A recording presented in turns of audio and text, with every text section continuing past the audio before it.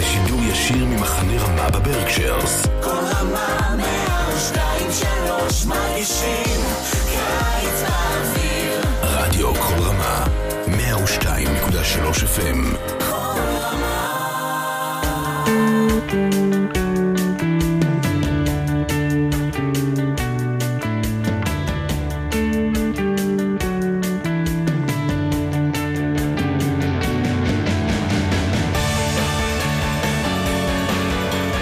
Shalom, and welcome to another edition of Parsha Talk. I'm Rabbi Elliot Malamud in the Highland Park Conservative Congregation in Highland Park, New Jersey.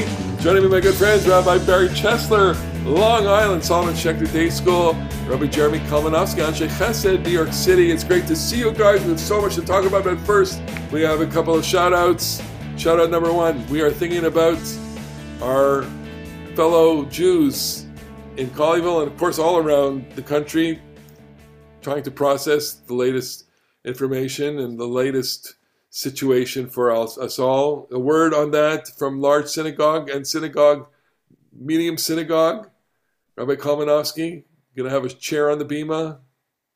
I don't know what we're going to do, but we're certainly, I have tremendous respect for the people in Colleyville and the resourcefulness of the well-trained. We've also been through safety training, but I don't know that I would have had the presence of mind, probably would not have had the presence of mind to clop the guy with the chair and escape. That Charlie Citron Walker, the rabbi there, a gigantic yasher koach to them, and I just the continued horror that too many people in the United States, we've had attacks from white supremacist Nazi types. This is an Al Qaeda type or an ISIS type.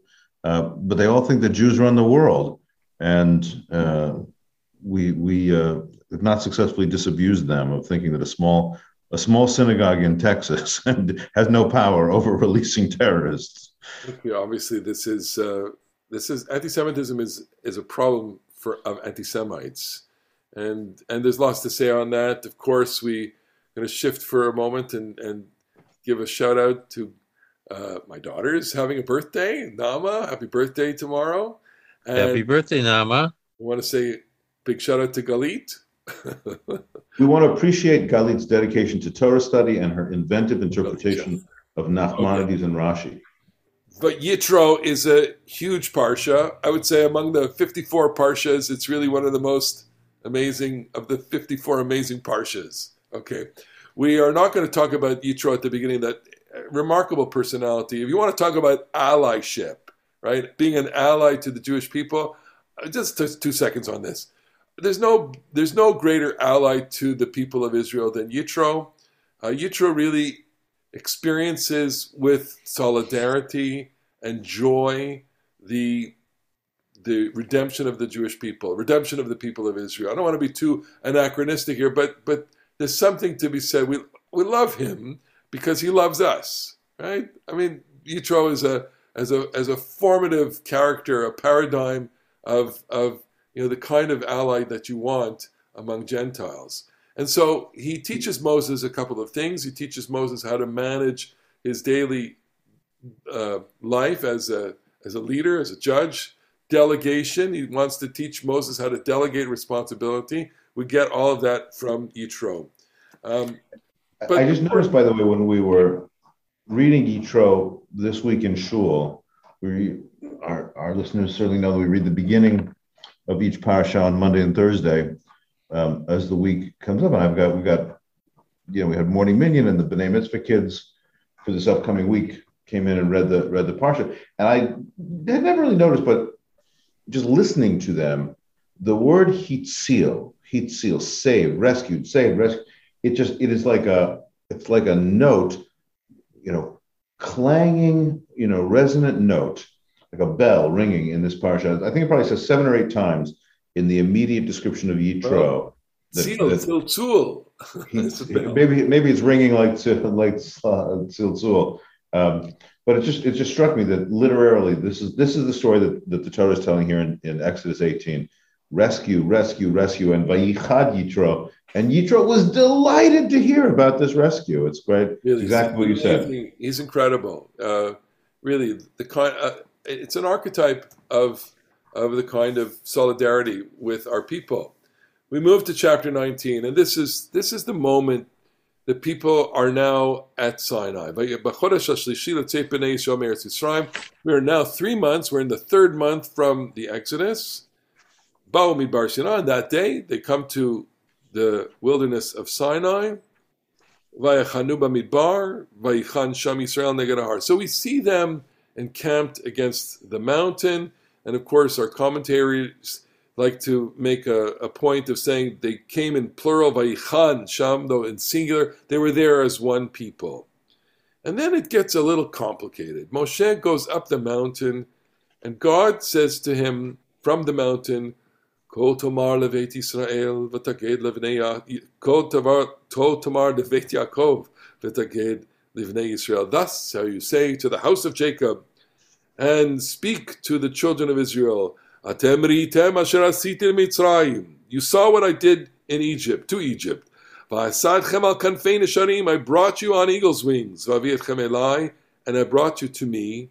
V'ata'im shomot tishmu el bikoli. If you listen to my voice, ushmartem et briti, and heed my covenant, vitem li skula. You will be my treasured possession, mikol amim, among all peoples, chili kol arts, for the earth is mine.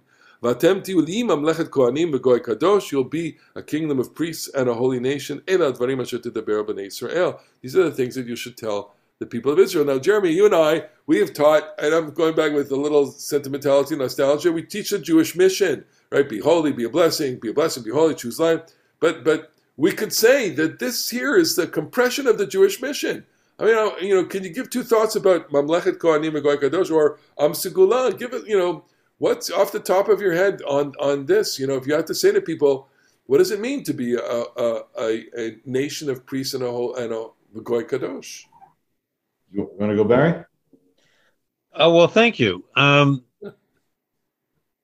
struck by the term mamlacha and goy, which are two different words that apparently refer to the same thing. We would call them synonyms, but they really speak to different understandings of how people see themselves as a collective. So the goy kadosh, I think, resonates with us. In modern times, we associate the word goy with non-Jew because of the way that Jewish history took its course. But here, obviously, the nation that is holy is the Jewish nation, the tad anachronistic, the Israelites.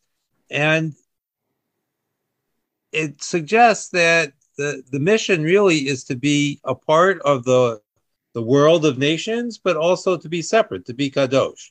That our mission as Jews following the Israelites is to be distinct. And that leads us to the Mamlechet Kohanim, because the distinct person within our collective community is the priest, who is set aside for service to God, according to the different traditions in the Torah. And it allows us to see how we might function in the world. We need to be attuned to service to God, not within, but without. This is how we need to think of how we address the larger world. So it's like you're saying a part and apart, right? They are simultaneously a part of the world and a part separate from the world. And I guess in a sense, Mamlechet Kohanim is this intermediary, an understanding of a priest as agent and also teacher, right? Because there is that function of the priesthood in antiquity that the priests had to not only direct the ritual life of the people, but also function as, they were teachers. Right. And this ties in very nicely with the broader theme of chapter 19, which, as you indicated, there's a lot of running around. Moses, apparently they waited to the third month because Moses had to go into training so he could go up and down the mountain so many times so quickly. But this is the classic position of the prophet, who is the intermediary between God and the people. He takes God's message to the people, and then the people's response back to God, and it requires the prophet to do that because there is not a lot of direct communication from God to the people, or alternatively from the people to God. I want to add one thing about the Mamlechet Kohanim B'Goy Kadosh. First of all, all the things that you guys have said are quite true about the dynamic of a a designated, covenantal people. This is a covenantal ceremony. This, I brought you here. Now let's commit to a certain future. Mamlechet Kohanim, it means those distinct things and those set apart things, but at a certain level, lechahen is to serve, to be a servant, and to serve in this role.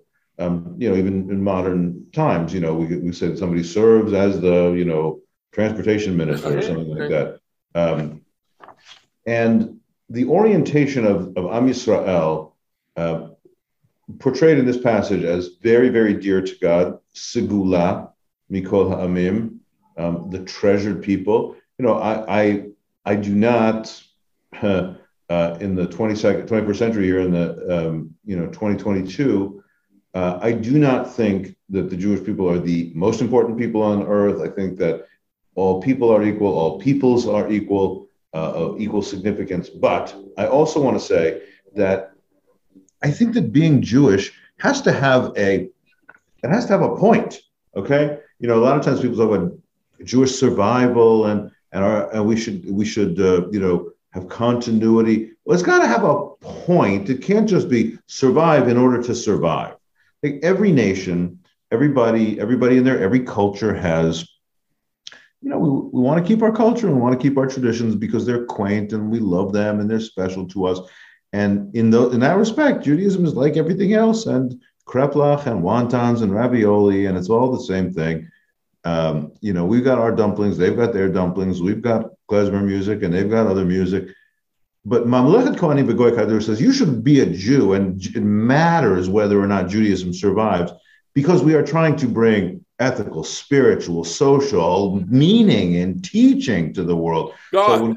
So when God says, listen, I want you to be Mamlechet Kohanim V'Goy Kadosh, the nation of servants, the nation of priests, the sanctified nation, it means that this is the point of your being a nation is dedicated to these, spiritual and ethical and social teachings to share.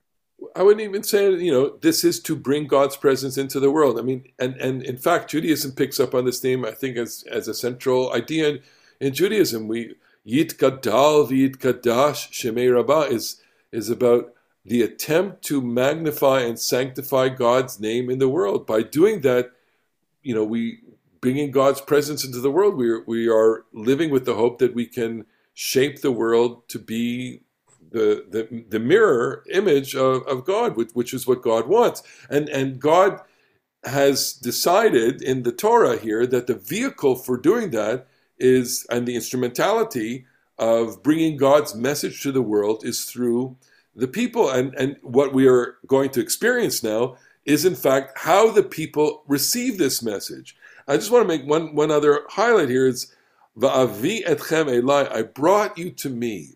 Now, I read this with a great sense of intimacy, that God, if we want to just, shed our inhibitions about anthropomorphism and anthropopathism and deal with it, okay? God is saying, I want you, I want you here. I want you next to me. I want to be with you. I want, and to say it in a different way, I want to break through with a message to you. Okay, I've been doing that already with your ancestors. They got it, okay? But I need you. I want you to have this message. I'm bringing you to me. And we're doing it at this place, and we're doing it specifically at a mountain, because the mountain reflects a reality. It's this world, it's part of this world, and it's a nexus point between this world and what is completely beyond. And I am completely beyond, okay? And so... Can I just say that when you said about the anthropomorphism, speaking about God in human terms, and anthropopathism, speaking about God's feelings, and it just reminds me, and just deal with it, okay? It reminds me that at some level, first of all, I think there's much more to say theologically than just tell the stories of the Tanakh or the Torah. But at some level, this religion, it filters through the God of Israel as described in the Bible. Okay, like what's beautiful about this religion it gives us a God who has those feelings, who brings you to me. I want to tell you, I want to pierce some of this like infinite distance between heaven and earth. And it's a little hard. I mean, there are ongoing centuries and centuries of theology and different kinds of theological thinkers, and Maimonides is very much unlike the Baal Shem Tov, and different kinds of people speak in different kinds of ways in this, more mystical and more rational. But at some level, you have to be able to be moved by the story of the God who is manifest in loving relationship with this covenantal people. And it's pretty hard to make sense of Judaism at all without that, unless you're willing to make those anthropomorphic and anthropopathic maneuvers. Sure. Okay, so I want to just fast forward. Moses delivers the message that to this king. He first tells it to the Zikanim and then tells it to the people. Evidently, because the people answer and say, "Yeah, we're in." Na'aseh. We'll do whatever God says here. And then they're given a series of instructions: 3 days to be ready, wash your clothes, and make a boundary. Okay, and the boundary line is pretty tight. Okay, you cross over the boundary, you're going to be put to death. Okay, the zone of the mountain is a holy zone. Only Moses ostensibly can go up the mountain. The people are going to be outside the zone of the mountain, but they are going to hear something. Okay, and so I'm going to suggest that what God has in mind is, look, I'm going to come down the mountain. I'm going to come down on the mountain. The mountain is going to be like a volcano. It's going to be billowing with smoke. And that's the moment. My presence is so dangerous, okay? And it's at that moment that the message is going to come out. The message of what I want for this people and what I want them to bring to humanity, namely the message encapsulated in Aseret HaDibrot, which we normally translate as the 10 Commandments, but probably ought to be translated as the 10 precepts or 10 statements or 10 utterances, okay? There are 10 utterances, 10 statements here, and that's what I want to bring. And so my proposition to you is to understand this text as what God desires and what doesn't happen.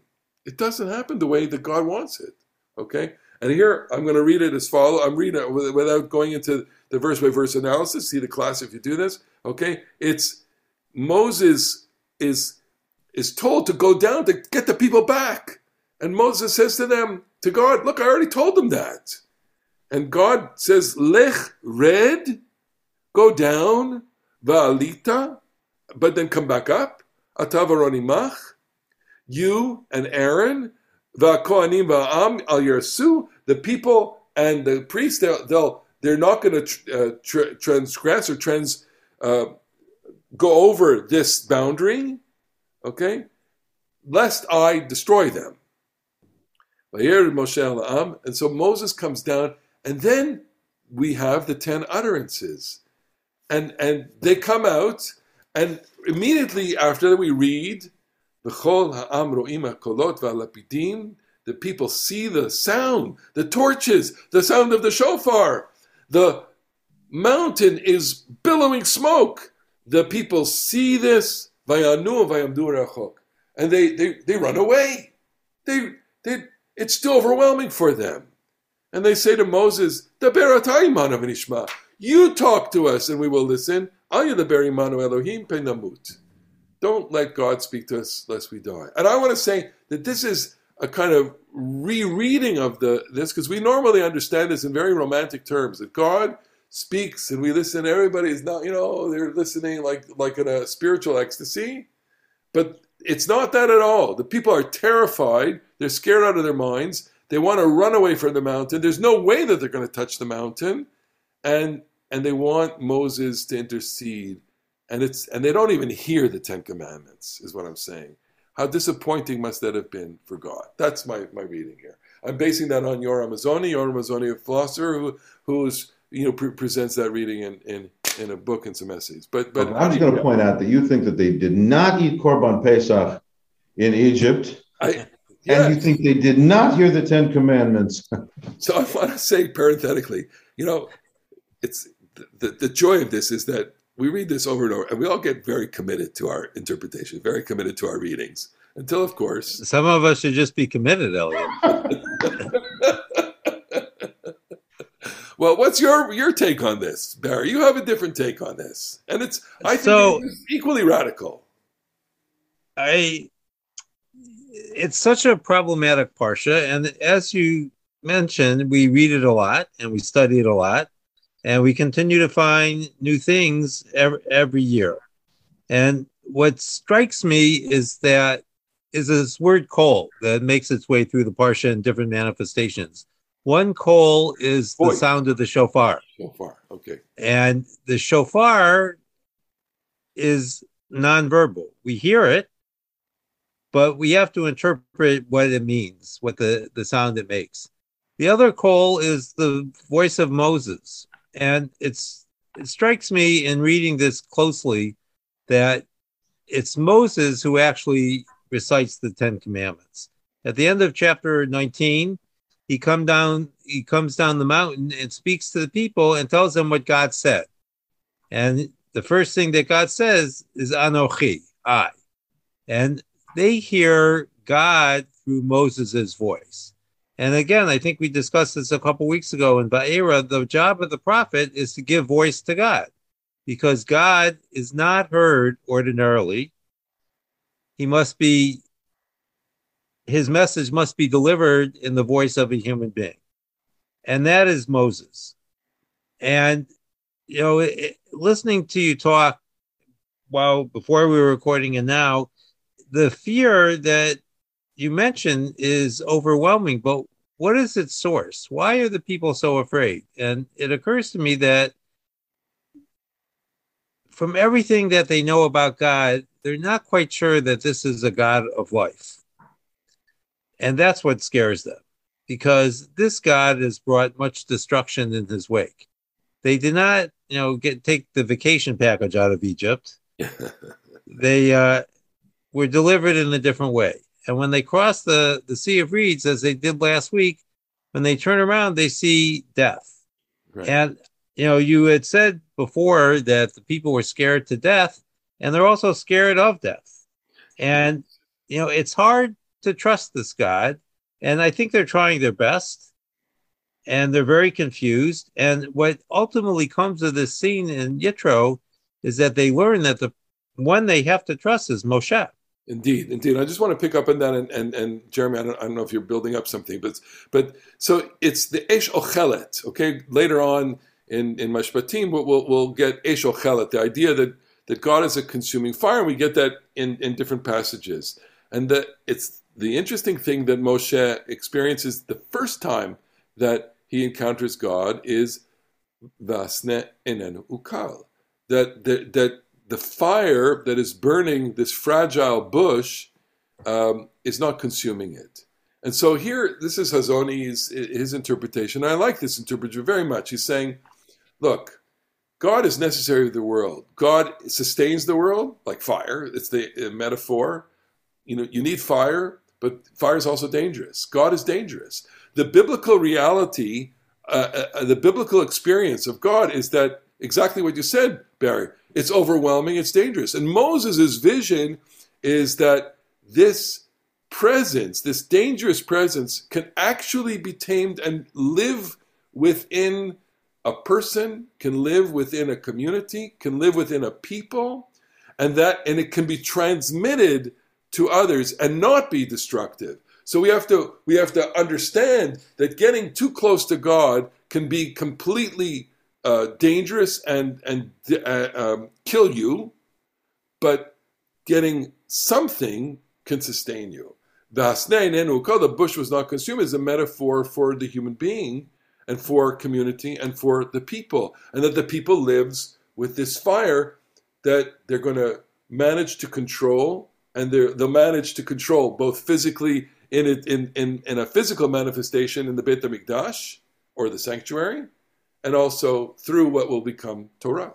That's the idea here. To me, this is instantiated what we're talking about now in terms of what can the people handle. They need to hear something through a human intermediary. if everything is through the human intermediary, is that religion or is that just purely secularity? We cannot have the divine unmediated by the human intelligence, the human recipient.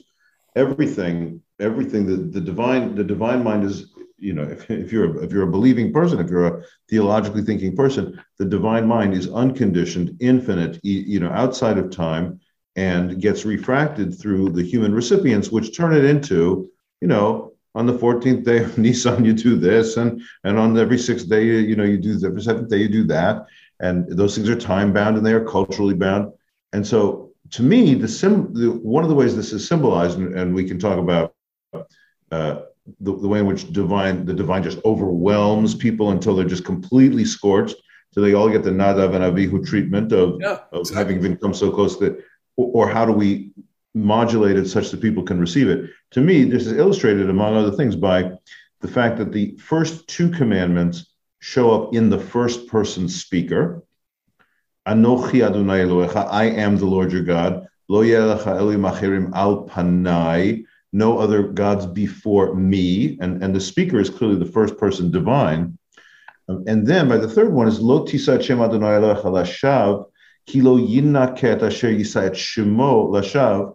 Do not take the Lord's name in vain, for he will not cleanse those who take his name in vain. We've moved to a third person. So like a midrashic way of reading this is that they heard two commandments, mipi hagvura, directly from the divine mouth. And then the other 611 were through the mediation of Moshe. Rambam reports a tremendous, I don't remember where the source is, he reports a tremendously interesting midrash in the Guide for the Perplexed, in which he says that they heard those first two sort of as indistinct rumbles, not broken out into clear words, because the divine speech couldn't be, exactly like ordinary intelligible human speech. So I like that, because to me, it speaks to the religious need to both have something that is divine, that is not just the stuff that human beings come up with, but that the reality is that the vast majority of religion does have to be accommodated to the human recipient and the human interpreter. So I want to say that I think it's a frustrating moment for an ordinary Israelite. Okay, you want this. You're terrified of this. It's overwhelming. The content of the commandment is over. What you just did, Jeremy, it's great, because this is what Talmud Torah is about. This is, you're teaching Torah. I did a course on the Ten Commandments, and the real idea was you think you know this, okay? You think, because everyone says, yeah, I keep the Ten Commandments, but people haven't really understood this, and I get the sense that our community can identify with the Israelites here, because in a way you're going to be in shul on Shabbos, you're going to hear the command, you're going to hear the statements come out, and it's like, well, what does this mean? What's the mean? It's overwhelming. Okay, Barry, you had a great interpretation of Shabbat. We're running out of time, so let's give our listeners and viewers, this idea of Shabbat and encoded in the Ten Commandments. And the commandment for Shabbat is an astonishing message, which is not completely discernible on the first go-round. Go ahead. So the fourth commandment is a command to remember Shabbat. And we remember Shabbat, as in the language of Exodus, in order to remember creation, that God rested on the seventh day. And it occurred to me that there are two ways in which human beings are created b'tselem Elohim, in the image of God. In the first chapter of Breshit, of Genesis, they're told to rule over the earth. And our teacher, Rabbi Neil Gilman, Zichrono Livracha, said that this was his understanding of what b'tselem Elohim meant. That just as God rules over the universe, human beings rule over the universe as well. Power. But the fourth commandment actually gives us another way to be b'tselem Elohim, and that is we observe Shabbat just like God observed Shabbat. And it gives us a great insight, I think, into the biblical mind, because in order to truly be in God's image, we must work for 6 days, but we also must rest on Shabbat. We give up everything that we do that exerts power over the world on Shabbat in order to be like God. But we can only do that if we have exerted that power through the first 6 days of the week.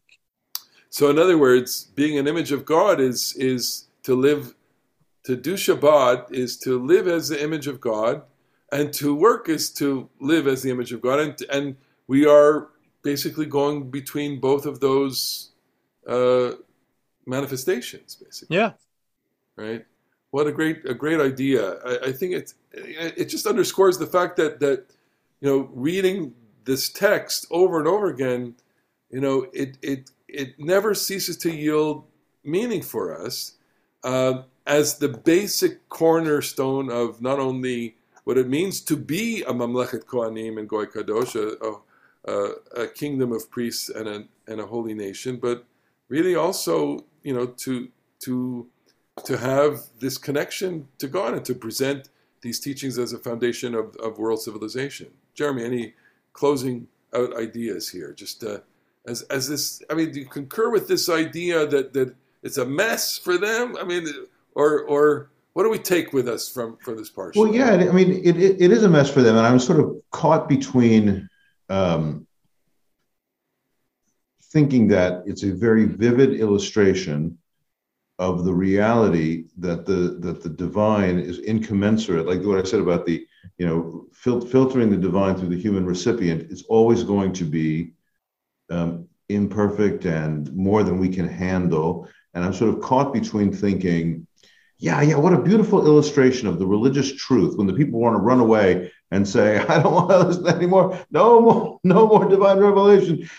I'm caught between thinking that is an excellent illustration of the reality that the divine does not really belong on earth and in human society in a simple and unambiguous way. It's always going to be a little bit complicated and rough-edged. And kind of feeling that it's a failure of nerve and cowardice on the part of the people, that it's just that they're not ready, that Hashem is prepared to close the gap more than the people are prepared to have the gap closed, that it's a little safer and easier if we would please tell God to leave us alone. We're nomadic sheep herders. We're in the desert. Will you please leave us alone a little bit? So I mentioned this in a class. I said, we read this parsha. Our friends are going to read this parsha, this Shabbat, and if you're in shul and if you're at home, you're going to rise. That's the custom in the shul. And you rise to listen to the commandments, the statements, right? And traditionally we understand that we are reenacting Ma'amad Har Sinai by standing and listening. But I said, if we really wanted to reenact it, we'd run out the door. Right? That's what we would do. It's important to recognize that we're not really reenacting it. What we're claiming is that today is Mount Sinai. And that it's not that we're going back in time, but we're bringing Sinai to wherever we hear the Ten Commandments. So you are reshaping the understanding of Sinai. And you're doing typically what the Torah, the biblical tradition does, and what the rabbinic tradition does.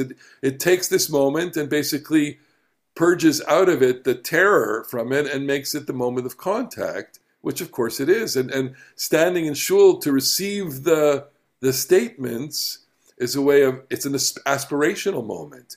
We're doing that as aspiring to be there as if we could hear it, to kind of do a do-over, right? We are Klal Yisrael, and we want a do-over of the Ma'amad Har Sinai because our ancestors were too terrified to stand there. I think that's compelling. What do you think? we want the do-over, but this is like on another level. People want the intense spirituality. They want the juice of religion. They want that electric feeling. And they kind of don't want some of the scary stuff like, oh yeah, we want to hear the prophetic voice of our religious leaders. Okay, the prophet stands up and says, Ko Amar Adonai, God told me the following thing. And you say, okay, We're going to bring the ambulance, and we're going to give you a little antipsychotic. So it's true. We want to reenact Ma'amad Har Sinai because we're going to read it out of a 2,500-year-old, a 3,000-year-old scroll. Okay, and not that the mountain is quaking. Ge'eshen hakivshan, that would scare the pants off us. Exactly. We're doing it out of love, which is, it's as if it's Va'avietchem elai. We want to be there. Let's be in the divine embrace together, and that is how I think we should end our conversation. That reading this, studying this, and re-chanting it in shul is an attempt, as it were, to enter the divine embrace and to imbibe the content of that moment at Zion. So, for everyone, for all of us, let's say good Shabbos to our listeners. Thank you so much for being with us. Shabbat Shalom. We are so happy to have this time, and see you next week on another edition of Parshat.